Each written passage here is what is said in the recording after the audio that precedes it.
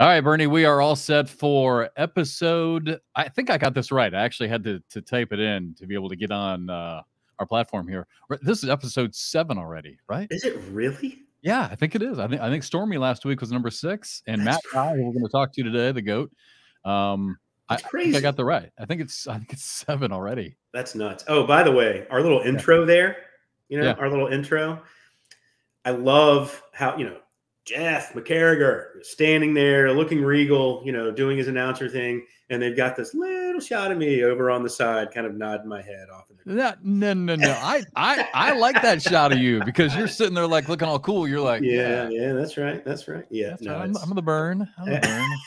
Seriously, you got like the glasses going. You're like, what's up? Yeah. No, I like that. I like it. How you doing? You doing okay? Yeah, man. Just got back a couple days ago from our trip out to Arlington, Texas, for our last collegiate stop on our ACL college tour. Really bummed, actually, though, and we'll talk more about it with Matt Guy here in a few minutes, our guest. But that would seem like it was as close to a national as a tournament can be without being a national. Virginia Beach. That was insane. Yeah, I watched this week's Around the ACL with Anthony and Michelle and Trey. By the way, for those of you who have not watched Around the ACL, I'm assuming most of you have.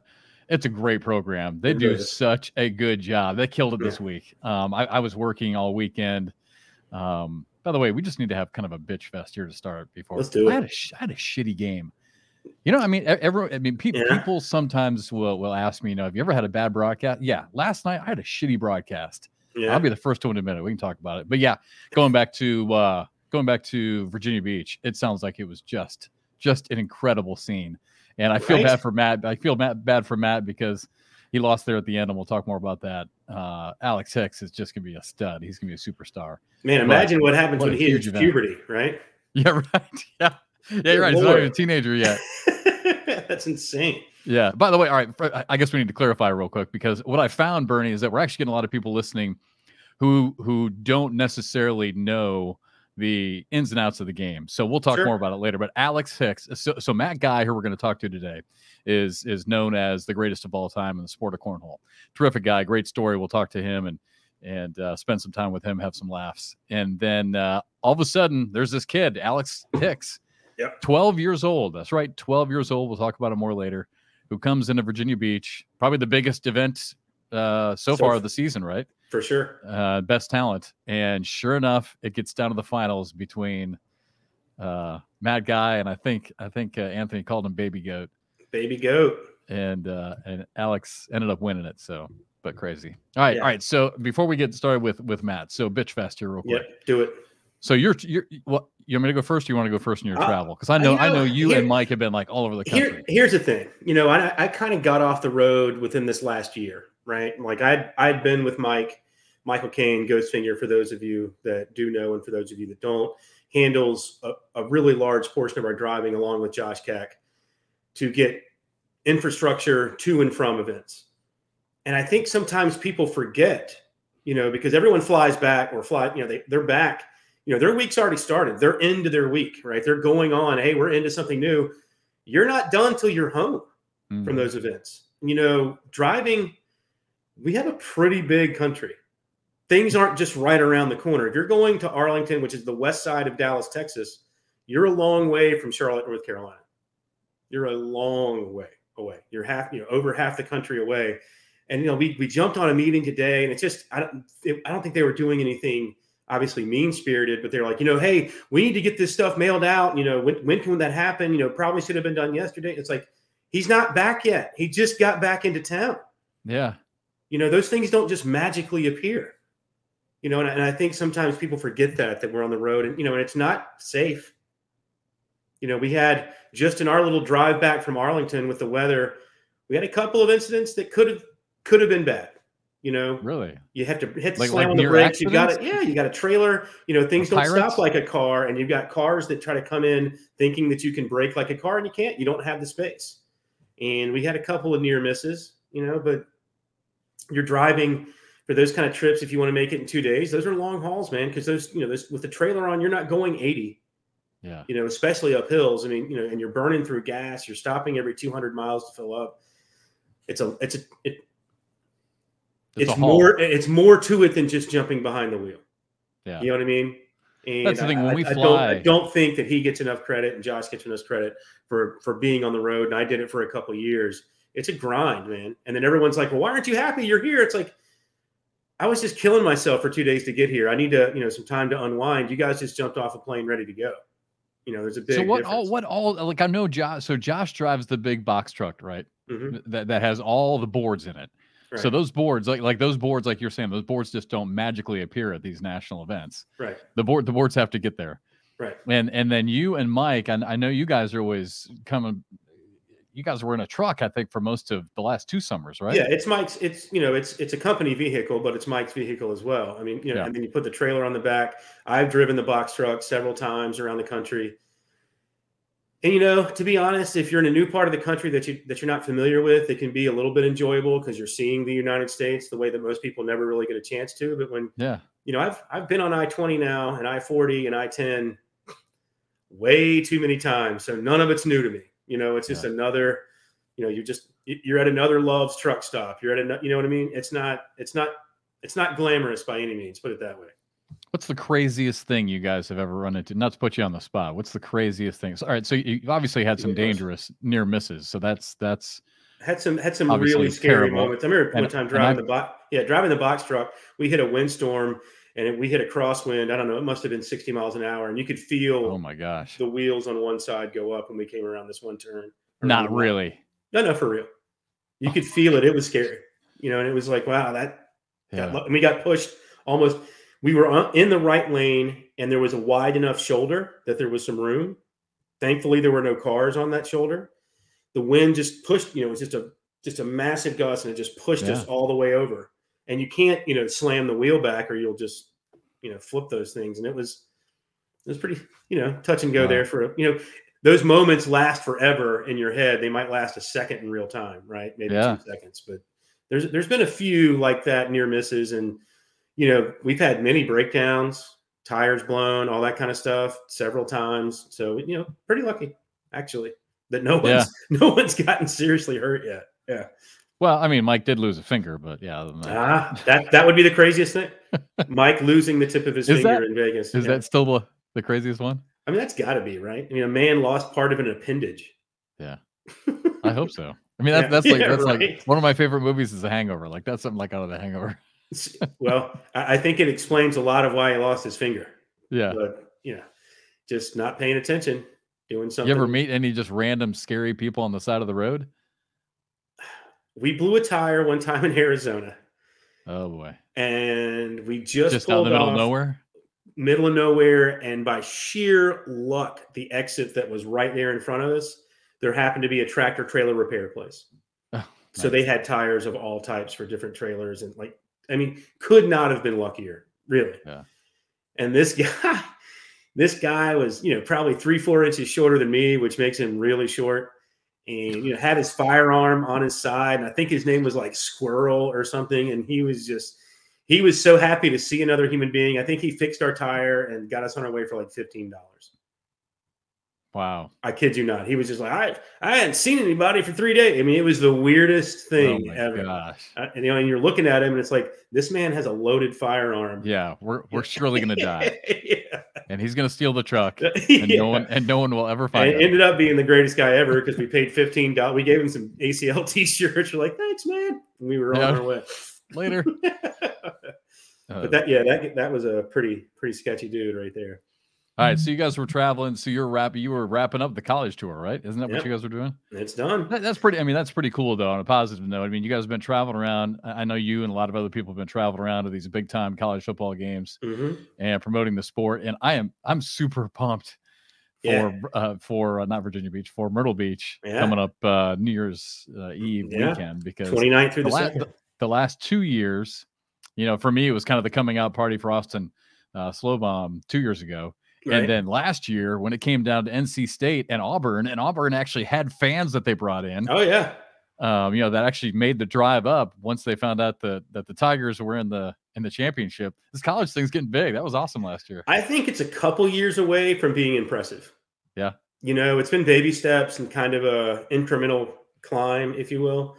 I think we're a year away from being better than we have been, and we're 2 years away from being really cool. Now that Learfield IMG College is involved now, and it looks like that partnership is going to go into the future. I think college is ready to kind of blow up. And it's been a slow grind. We've taken some steps, with our college council and a few other things, but I think it's ready now to really kind of rocket forward. So that has all been worth it. Yeah, it was really eye-opening to me last year talking to some of the big programs like and I can't remember their names now, but I remember talking to a couple of guys from Colorado, and man, they've got a ton of people. Yeah, Matthew Linneman, that are in their club or in their he's the president. He's the president of that club, Matthew Linneman, and he's also the president of our college council. And he's actually in graduate school now, so he's kind of got to give over the reins. So we're about to have our first turnover, if you will, on the council. So that should be interesting. It looks like Texas A&M is taking a big leap in cornhole. There's quite a few kids out in that area playing. There's kids playing everywhere, right? But it seems like there's certain schools where kids are really getting invested and really, really trying to become players and know that this is kind of a vehicle to that next level. This is the first time they can maybe get on television to go to that next level, because they know if they take that plunge and become pros, if they qualify, it's going to be a grind to get to the level where the top pros are, where you see them week after week. Yeah. It was 2 years ago. Because since I do a lot of the games at Coastal Carolina, the athletic director 2 years ago, after we had that event in Myrtle Beach, he said, you have no idea the trouble that you got me into. I'm like, what are you talking about? Yeah. He said the president of the university just happened to be watching ESPN and saw that the college cornhole championships were in Myrtle Beach. Yep. And he instantly called me.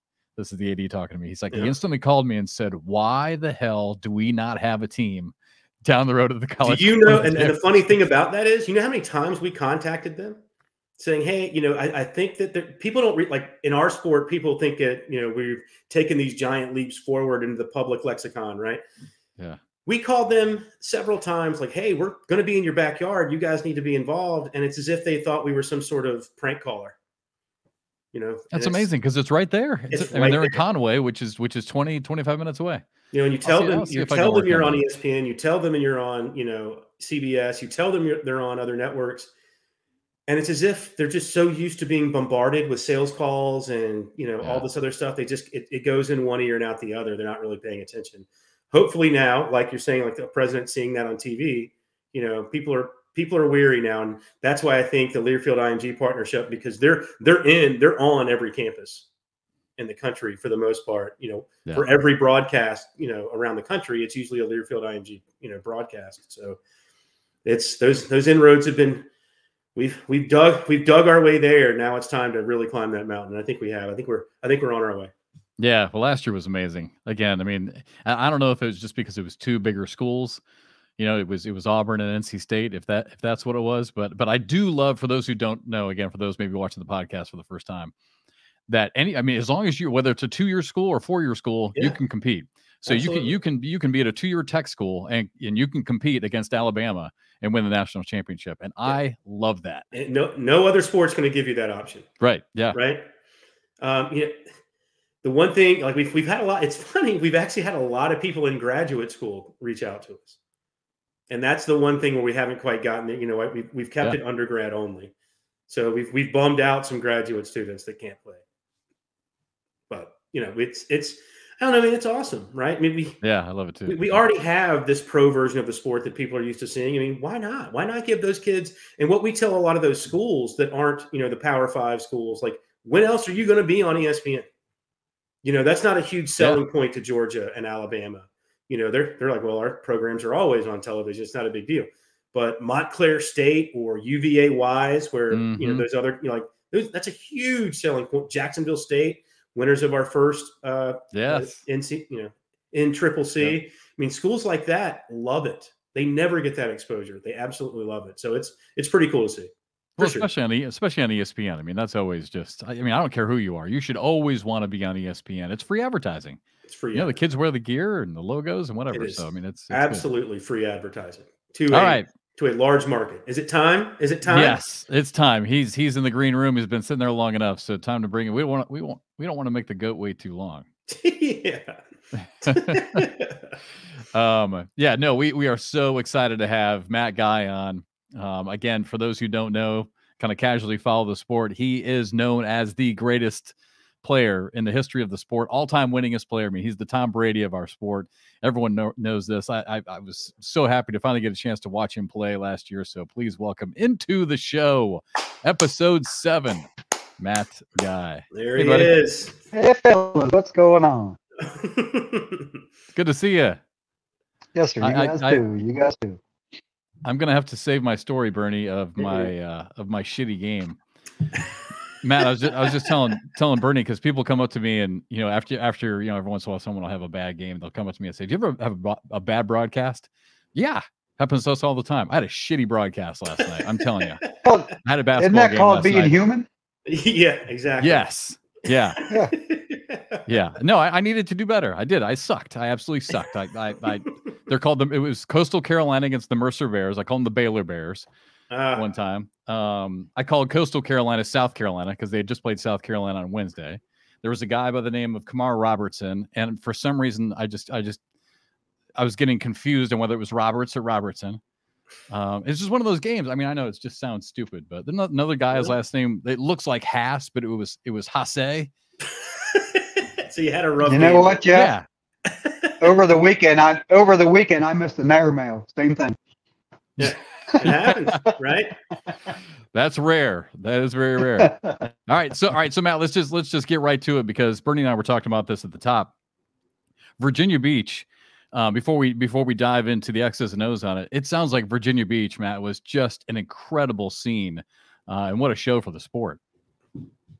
Yeah, it was. I mean, you could kind of feel the electricity from the people that was there, and the just amount of people that was there was, I mean, absolutely awesome, especially for an open, not even a national or Yeah. nothing televised, but the crowd and just the vibe of being in the building was absolutely awesome. And of course, all the pro and non-pros over there, and man, everybody was playing good. It was a heck of a weekend. It really was. It was pretty awesome. All right, Matt. Do you feel like the depth of the talent of the players out there has just grown just exponentially over the last couple of years? Did we lose him, Bernie? Did we lose him? He's frozen in time. Yep, he's frozen in time. Damn, that was a freaking awesome question too. But I was gonna lead that into what happened with. Yeah, I was gonna ask him what the change has been with the light bulb, because he's been on fire this year. Yeah, Let's see if we can get him back. We'll give him a minute and see if he comes back, or if he's out. Okay. All right. So that shitty game, isn't that bad? It's pretty bad. I would think that happens though, right? I mean, from time to time. I mean, I know that in your world, it's not really allowed to happen, right? Like, don't they get like all that? Do you have an after game broadcast or after game call, like the day after, or do y'all just not deal with that at all? Like, do you have something with the producers or something like where you have right afterwards? Yeah, right afterwards. I mean, it's one of those things where honestly, it's never, and for the players, I'm sure it's the same way. It's never, when you watch it back, it's never as bad as you think it was. Right. And on the flip side, you're never as good as you think you were too. I mean, sometimes you think, wow, Sure. I killed that. And you look and you watch, you're like, it's just okay. Well, I can tell you as a fan, I've watched games where the best announcers ever have butchered some names, have made. I mean, oh yeah, it happens. Sometimes when something like Baylor Bears, like that's just in your head somewhere, and it just kind of creeps in all of a sudden. Yeah, it's in your subconscious. It's something that you know about, and all of a sudden, for no reason, bang, it's right on your lips, and you have no explanation why it's there. It's just there. Yeah, it comes out. That happens to me way too often. Way too often. Like in a normal conversation, talking about something, and I mentioned the wrong thing, and I don't remember doing it. Yeah. Like, you ever have those? They're like, no, you said this. I'm like, I yes. don't think so. And then you watch it back, you're like, oh shit, Yeah, I did say absolutely did say it. Yeah. All right, let's try it There- again. See if we There can it is. All right, He's now back. switch from my iPad to my phone. Let's see if that works better. Perfect. All right. So I was just going to ask you about the depth and you've been playing this game for a long time. I mean, it just seems like, and it's small sample size for me because I've only been a part of this now for 2 years, but it seems like the depth of the talent has just absolutely exploded over the last couple of years. I mean, have you seen this coming for a long time, or has it been recent that you noticed it as well? I mean, the depth really started showing face 2015, 2016, but obviously once it's been on ESPN more, the depth is, we just brought just so many more out of the woodwork. And, of course you got, the younger folks that, coming or in school or just got out of school, they think, man, I can probably just get real good at this and just do this. So, I mean, and if I was in their situation, I'd do it too. Absolutely. If I can just throw bags and make a living and be good, I'd be all down for that. I'm way past that, obviously, but Hey, Matt, I mean, so that's just bringing more and more and more to it. Hey, man, and better players. I've got a question for you. Sure. Not that last year was a down year for any other human being, but I would say for Matt Guy, last season may not have been what you were hoping for, especially from a singles perspective. It seems seems like a light bulb has gone off. And we don't have one of those sports where you've got 2 or 3 months in between seasons. There's just a few weeks. And in those few weeks, it seems like a light bulb's gone off, because I don't think there's any question. You are the dominant player right now in the cornhole world again. Like, did you just get mad? I mean, was there a reset button? I mean, how did that all come about for you? Yeah, my wife pissed me off. Yeah, no, I'm just kidding. No, I'm just kidding. But no, actually it was. I mean, I was going through last year, and the way I was stepping and throwing last year, man, it was just taking a beating on my knees and my back. It really was. It was just my stance and the way I was throwing. Them 3-day weekends, man, I could hardly walk through the airport to get home. I can't even imagine. So I went to a no step, and once I went to the no step, it was physically better on my body to be able to do that. So I just stuck with it all year. Again, my PPR, I think, was number 1 at the end of the year. So, it's not like I was just sucking. I played good. I just was not winning tournaments. Right. And then right before the Chicago Open this year, I just went out on my deck one night and was like, man, I haven't tried a step shot in a long time. I'm going to try it. But instead of having the deep knee bend like I used to, I'm pretty much staying straight up. And, man, I just threw really good that night on my deck for about an hour and a half. So me and Brett was on our way to Chicago, and I was like, hey, by the way, I'm going to start off with a step shot this weekend. And if I'm sucking, I'll abandon it and go back to the no step. But I was throwing really good with it Wednesday night. And, obviously from, the numbers from that first Open in Chicago, it clicked, and it's been clicking ever since. So as long as it's clicking, I'm buying. Yeah. Well, speaking of the depth of the sport, so you were involved, for those who don't know, in probably, Matt, I mean, from what I've heard so far, just in the last couple of days, in one of the most epic matches now in the history of the sport. All of a sudden, we talk about depth, and now 12-year-old Alex Hicks comes up. I mean, obviously out of nowhere, because he's only 12 years old. I mean, people have obviously known about him for a little while, but just 12 years old, and you had to face off against him in the finals. He would end up finally taking you down there at the very end. But tell me about this match, and just apparently it was 47 rounds is what I heard Trey and Anthony talking about. What is that like for you, just to be involved in a match like that against a 12-year-old in a sport that has grown so much? I mean, this has got to be just crazy what's going on. Yeah, I mean, it's definitely an instant classic, as they call them, right? I mean, yeah, without a doubt, definitely an instant classic. Just look at the hole-in percentage, the 4-bagger percentage, the total PPR. I mean, it was just a long, drawn-out battle. But as far as, who I was playing it against, honestly, I pay no attention, man. When I get out there, it's me against that board, and I'm just trying to throw every bag I throw in the hole. I don't care if it's you or Bernie or Alex next to me. Yeah. My job is to throw my bags in the hole, and I really don't pay attention who I'm doing it against. It's just a matter of me in that hole, and I try to keep it that way. And, that way, because the more you put in your mind, the easier it is to let your mind wander and you make mistakes. So, right. Again, once the game starts, I try to just me and the board. That's what I wanted to dive into with you is the mental aspect of the sport. And what do you think about, Matt, when you're out there, when you're competing, whether it's against someone like Alex Hicks, who's 12, or it's against, Damon Dennis, or whether it's against your son, Brett Guy, who's one of the greats, what is going through your mind when you're competing? Again, it's me in the hole. That's my goal, is to throw every bag in the hole is my goal. And, it's mechanics for me. I mean, I run the mechanics through my mind of do this, do this, do this. It's all feel, it's all mechanics. And man, once I get them mechanics rolling, I can pretty much throw them in at will almost. I mean, obviously I'm going to miss. We all do, all human, but it's all about mechanics and feel for me. And once I get that right timing and feel going, it's on. And kudos to Alex, because I had my mechanics going and everything going, and he was able to stay right there and hang with me. And it was just a classic match. I mean, I had 5 bags I can remember hanging 3/4 of the way in the hole that wouldn't fall, and I'm like, "Are you serious?" Yeah. But that's that's the game of inches, like every other game of inches, Yeah.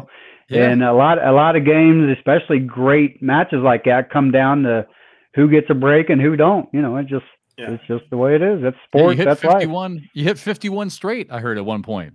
Did I? So yeah. I mean, you were killing it, and this. And I had no idea I threw that many in a row. Because I'm just every round I'm just going through my motions, trying to hit my mechanics. Wow. Yeah, as someone that kind of sees the game from the outside in, I'm not as involved as you guys are, as far as players, but I watch, I pay attention, and I would say one of the reasons why you've been able to kind of keep your level at the top of the game is your ability to let a bad round go. There's a mental aspect to it that I see. Look, I've seen a lot of really, really talented players that'll have 2 loose bags in a round. And for some reason, those 2 loose bags become 2 rounds later, they've given up 7-9 points. And then they kind of refocus and get back in it. I think your ability to kind of stay within yourself. I mean, you get mad. Matt Guy gets mad. I've seen Matt get mad. Matt Guy gets real mad at Matt Guy. But your ability to say, all right, I mean, I guess you can almost see you shake your head and say, all right, next round. Yep. Can't do anything about those bags. Let it go. And obviously that's something you've learned over the years. Jeff, I don't know if you know this, but Matt Guy is a very accomplished horseshoe player. And I actually did. Yeah. And I wonder if, just playing those types of games for year after year after year, you just kind of learn, like, you can't let one bad bag become 5 bad bags. No, you cannot. If the hole's blocked and I go for an airmail and miss it, at first I'm like, I missed a shot, but I can't worry about it on my next shot. You'll see me shoot right for that same airmail again, next bag. Absolutely. And I think there's a lesson. Oh, sorry, Jeff. Go ahead. No, go ahead, Bernie. Go ahead. No, I think there's a lesson there. I mean, I think there's a lesson because I'm not going to say any names, but these are top players I'm talking about. And I'm talking top 10, top 15 players that from a talent perspective are as good as anyone, but they still get so angry with themselves for a bad bag here or there that it takes them 2 or 3 rounds to get back. And I think, if they could learn and watch from Matt that, bad rounds happen. Like you said, human being, going to happen, but you can't let one bad round become 2 bad rounds. No, and if you don't want to say their names, I will, Bernie. I don't mind.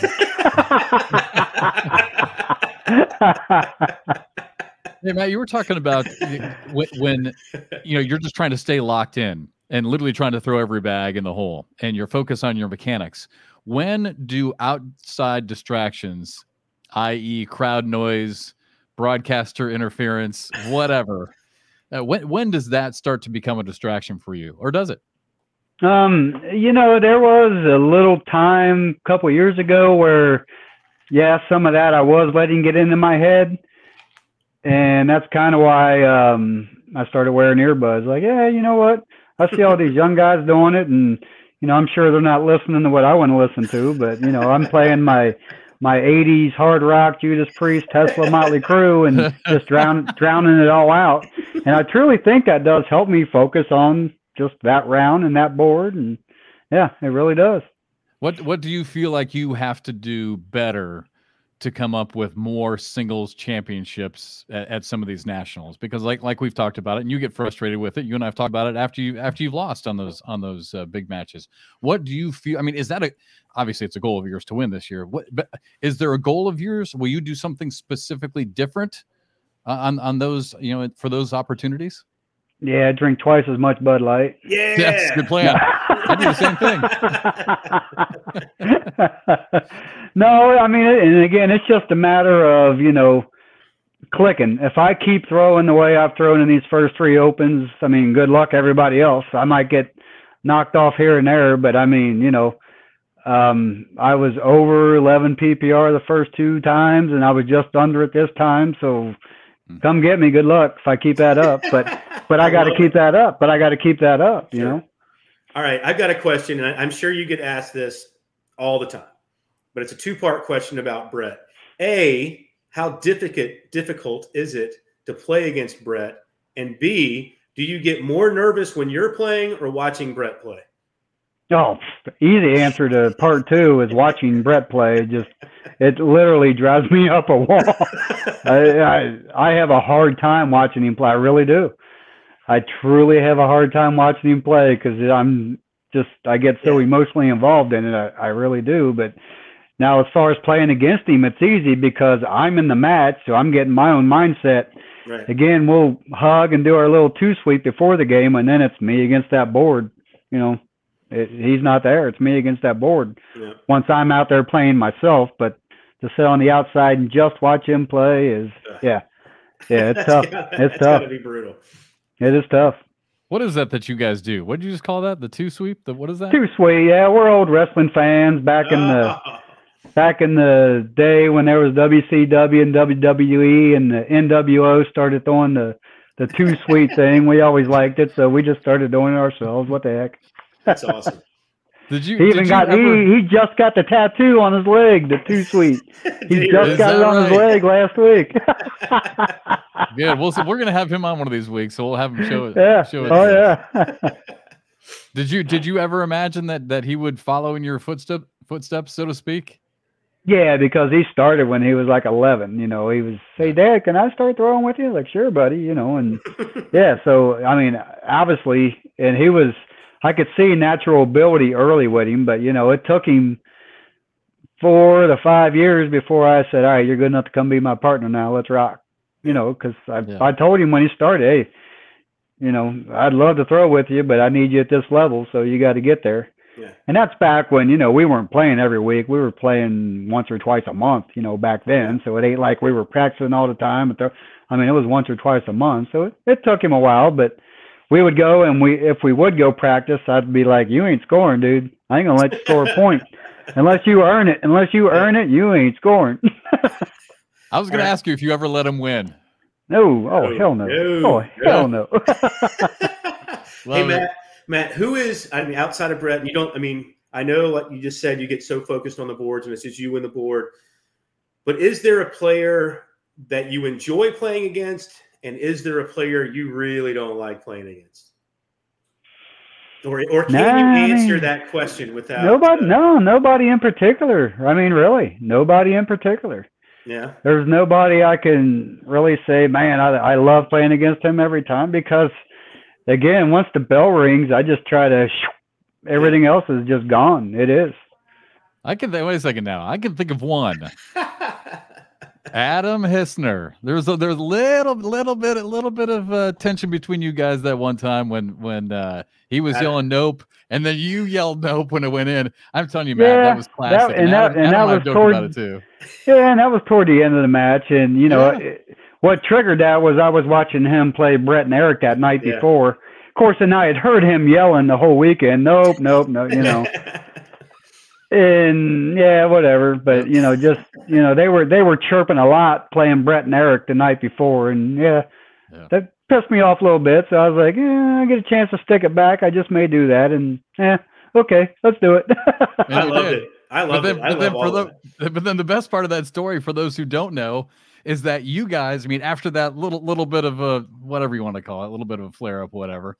Emotions were high. You guys ended up sitting next to the plane on the plane together. Yeah, it was 2 or 3 weeks after that. We were going to Albany, New York for the shootout, and yeah, Love that. well, I had a layover somewhere and walk up to get my plane, and there's Adam. Then we were sitting right next to each other, like, yeah, okay, that's cool. And that I was mean, that all was good. I mean, we took pictures, and because we figured everybody get a kick out of us being together. So, all right, let's have some fun with it. All good. yeah, and that's where I have a problem with this, because I was thinking to myself, finally we've got like a rivalry. We got two guys who really want to like go at it, and all of a sudden you guys are friends again, and we're like, no. Yeah, but on the boards when we go to play each other, there's that rivalry right there. I'm telling you, it's right there. Don't Absolutely. I'm friends with everybody until we walk up on the board and you got to throw against me. Then you can, you know. do you? I mean, Matt. Do you feel like the sport needs some more emotion and some more rivalries and maybe some more bitterness? Never hurts. I mean never like hurts. NASCAR? Absolutely, never hurts. Absolutely. Drama's good for business, right? I'm not a big drama guy, but drama's good for business.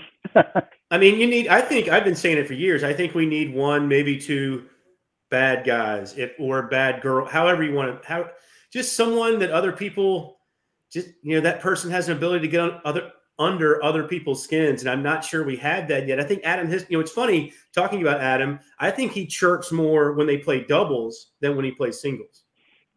Yeah, I think so. So. And you say that, Bernie. As I go around, I'm in sales, so I got over 300 customers, and nobody likes Adam. Nobody likes Adam. Nobody's a big fan of Cody. Right. Back in the day, Trevor Brooks was a very hated man. Everybody was telling me. So, yeah. And I kind of like it because I think it looks, from a television perspective, I think that sells, doesn't it? When you've got that one person and you can feel it in the audience that no one likes them. You can feel it. You can almost feel it on TV. Look, there are people that root against you when you're at a tournament because you're Matt Guy, because you're great, not because Matt Guy's an asshole. Correct. Right? And that's a different kind of thing. I mean, I kind of liked when Trevor Brooks was, everyone was just like hated Trevor Brooks. It was just great. I loved it. Yeah. Yeah. And I mean, what would the WWE be like without no villains? Nobody would watch it. Right. Nobody would watch it. There's a bad guy in every sport except cornhole. We've got to find one. It's you now, Jeff. You're the bad guy. I can't be the bad guy. I suck at cornhole. Yeah, you and me both, man. I will never be on. I mean, that is something I will never do. I will never be on that stage competing against Matt Guy. We'll work on getting Sean Latham there. How about that? Yes, Sean Latham would love to be the bad guy. Absolutely. There you go. But no, I mean, is there anything else that you think the sport needs? Like, I will tell you, I loved it when I first started doing these broadcasts. It's almost exactly 2 years ago, so it's just pre-COVID. And they had you guys mic'd up. I know that might be annoying to you guys, but Matt, to have that access and to be able to hear your guys self-talk, to be able to hear the chatter, to be able to hear a little bit of John going back and forth, I'm telling you, it is gold for the listening audience out there. I mean, it's a ratings booster. And then all of a sudden, COVID hits, right? Mm-hmm. And now I feel like I'm broadcasting a golf matchup, right? And we joke about it all the time. I'm like channeling my inner Jim Nantz, but I want to get back to that energy and back to everyone kind of talking to each other and talking to themselves. And I mean, don't you kind of feel like we need a little bit more of that? Like I want to hear some more chatter again. It's time to bring that back. I agree. The mic'd up part is, I think it adds a new element to the game. If you're sitting there watching at home, just to see what the players are saying back and forth. Now, you probably got to bleep out a lot of the players talking to themselves because I was going to say, Jeff. Go ahead. I get pretty pissed at myself, so I might, that. And again, I've been mic'd up, and I've learned. I just whisper it very lightly under my breath. In fact, a quick funny story on that, Jeff. You'll love this. So when I played with Doug Flutie last year in the Super Hole, and Doug, I practiced with him for 3 days, and I knew that the one thing he hated was throwing a bag short. He's like, that's the one thing I can't stand is just throw a bag short of the board. And it was probably 2 months after that, I seen it pop up on my phone. I was like, man, I'm going to watch this again. And I had my earbuds in, right? and I watched it on TV before and I didn't catch this, but when I had my earbuds in, I caught it. We're playing in the finals, and he throws the bag short, and you can hear him go, motherfucker. Real low, and I was like, oh, that was great. But when I watched it, yes, when I watched it on TV, I could not hear it. But when I watched it on my phone and I had my earbuds in, you could hear him go, motherfucker. I was like, oh, that's great. See, the thing is, Jeff, you don't have, when our headsets are on, you don't hear the truck. So I'm listening to the truck. So every time someone cusses, they're like, cut the mics. Damn it. Just cut them. We can't go to air. Cut them. Is that right? Yeah. I mean, this is a national television broadcast. You can't have certain words or they'll shut it down. Yeah. Bernie, I actually never knew they did that because you're right. I'm not privy to what David's in the truck cussing at everybody, and he's like, we can't. Bert, can you go out there and tell them not to cuss? I'm like, these are grown human beings, man. They're gonna cuss a little bit. He's a grown ass man. Cut the mics.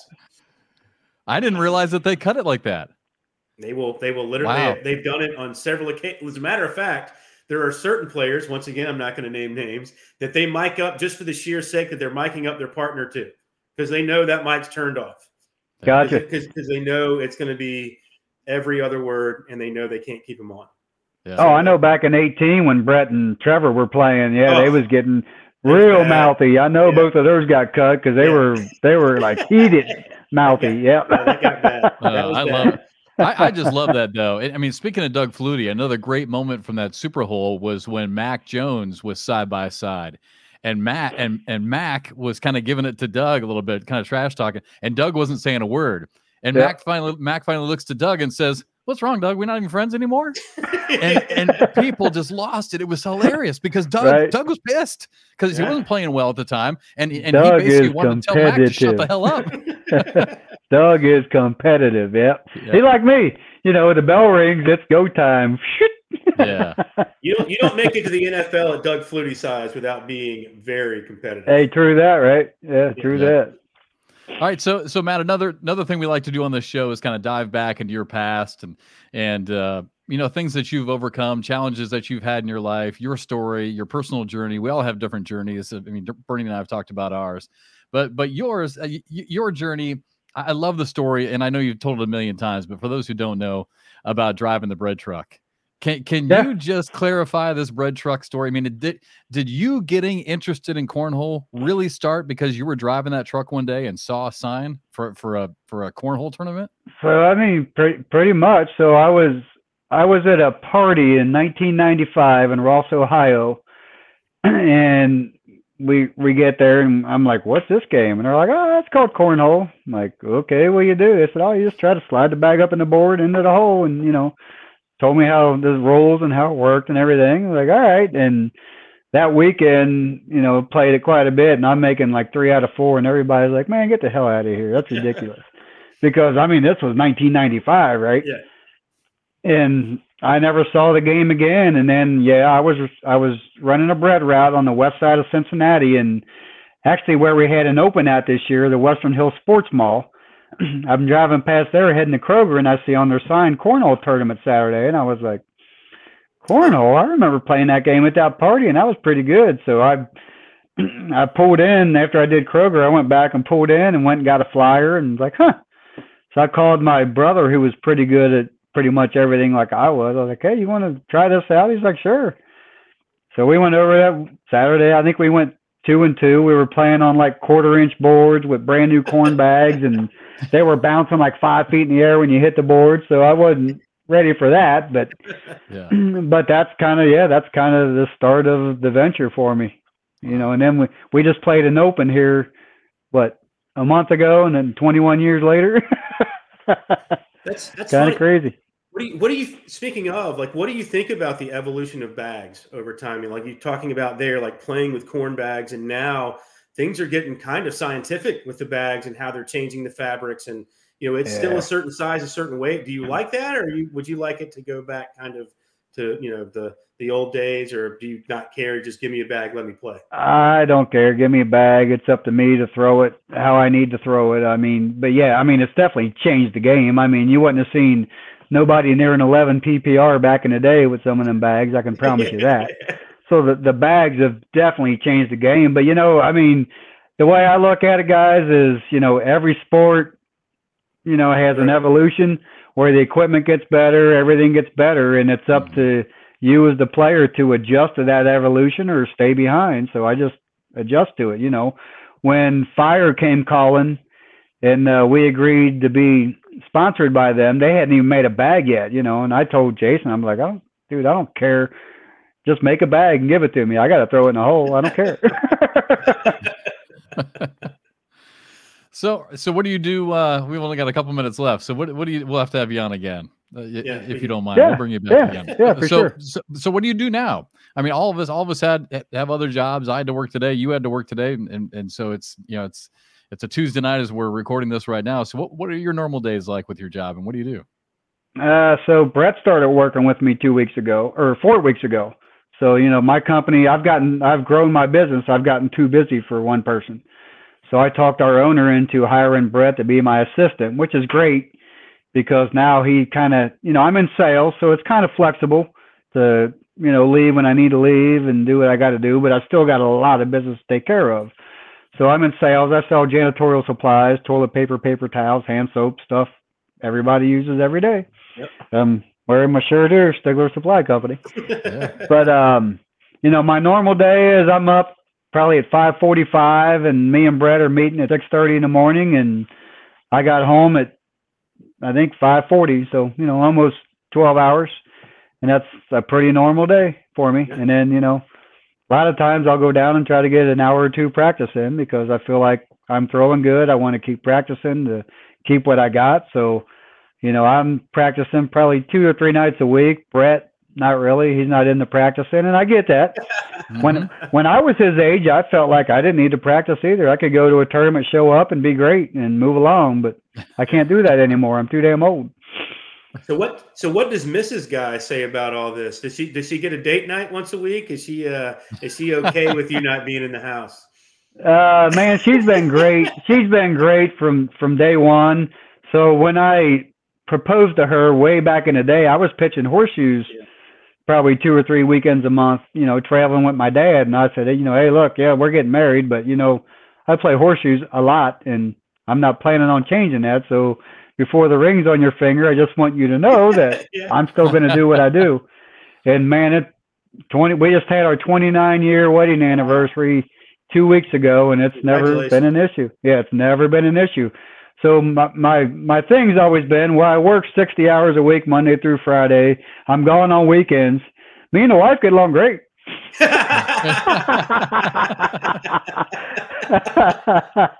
That's awesome. All right, brother. Unfortunately, we gotta run, but hey, we would love to have you on again sometime. Yeah, I'll be happy to do it anytime. You guys know that. Anytime. Yeah, and congratulations on the great success here early on, and we'll see you at a tournament soon. All right, sounds good. Looking forward to it, guys. Be good, Matt. All right, Matt Guy. Great to have him on the show finally, and we'll have to bring him back again. We'll have to bring on his wife, right? Get the behind the scenes story. Like, what's it really like in a house by yourself? Well, I guess the kids are there. Yeah. Try and corroborate that story. Yeah, but and we need to have Brett on. No, for sure. Sometime as well, because Brett's. Look, we're on episode 7. We've got a lot of these to do, man. We got a lot of these to do. I thought it was pretty interesting what he said, because I really did want to ask him about that. And we'll dive more into it some other time with him, though. But it doesn't matter whether you're Tom Brady, you're the greatest of all time, you're Matt Guy, you're the greatest in your sport. You get to that broadcast court on that final day for the championship, and it's just a different deal. It just is. It is, and I think that's a great lesson. Because you've called the matches. I'm sitting there doing my thing at the matches. You can tell certain players get amped up in a different way to play other players. You know what I mean? There's players that they all want to play against. And I think that Matt's giving a good lesson there. Hey, man, just throw. Yep. Just throw with what you see. You don't need to worry about that person to your left or your right. Just play your game. The other thing that I want to talk to him about, and we got 10 seconds left, we got to go, but he's got a target on his back. Absolutely. And you and I talk about this. If you're Kansas basketball, you're Duke basketball, yeah, you're Alabama football. You got a target on your back. He's got a target, and that's not easy to deal with either. So, all right, man. Hey, great show. That was fun to catch up with him. Absolutely. All right, we'll talk to you next week. Thanks everybody for watching.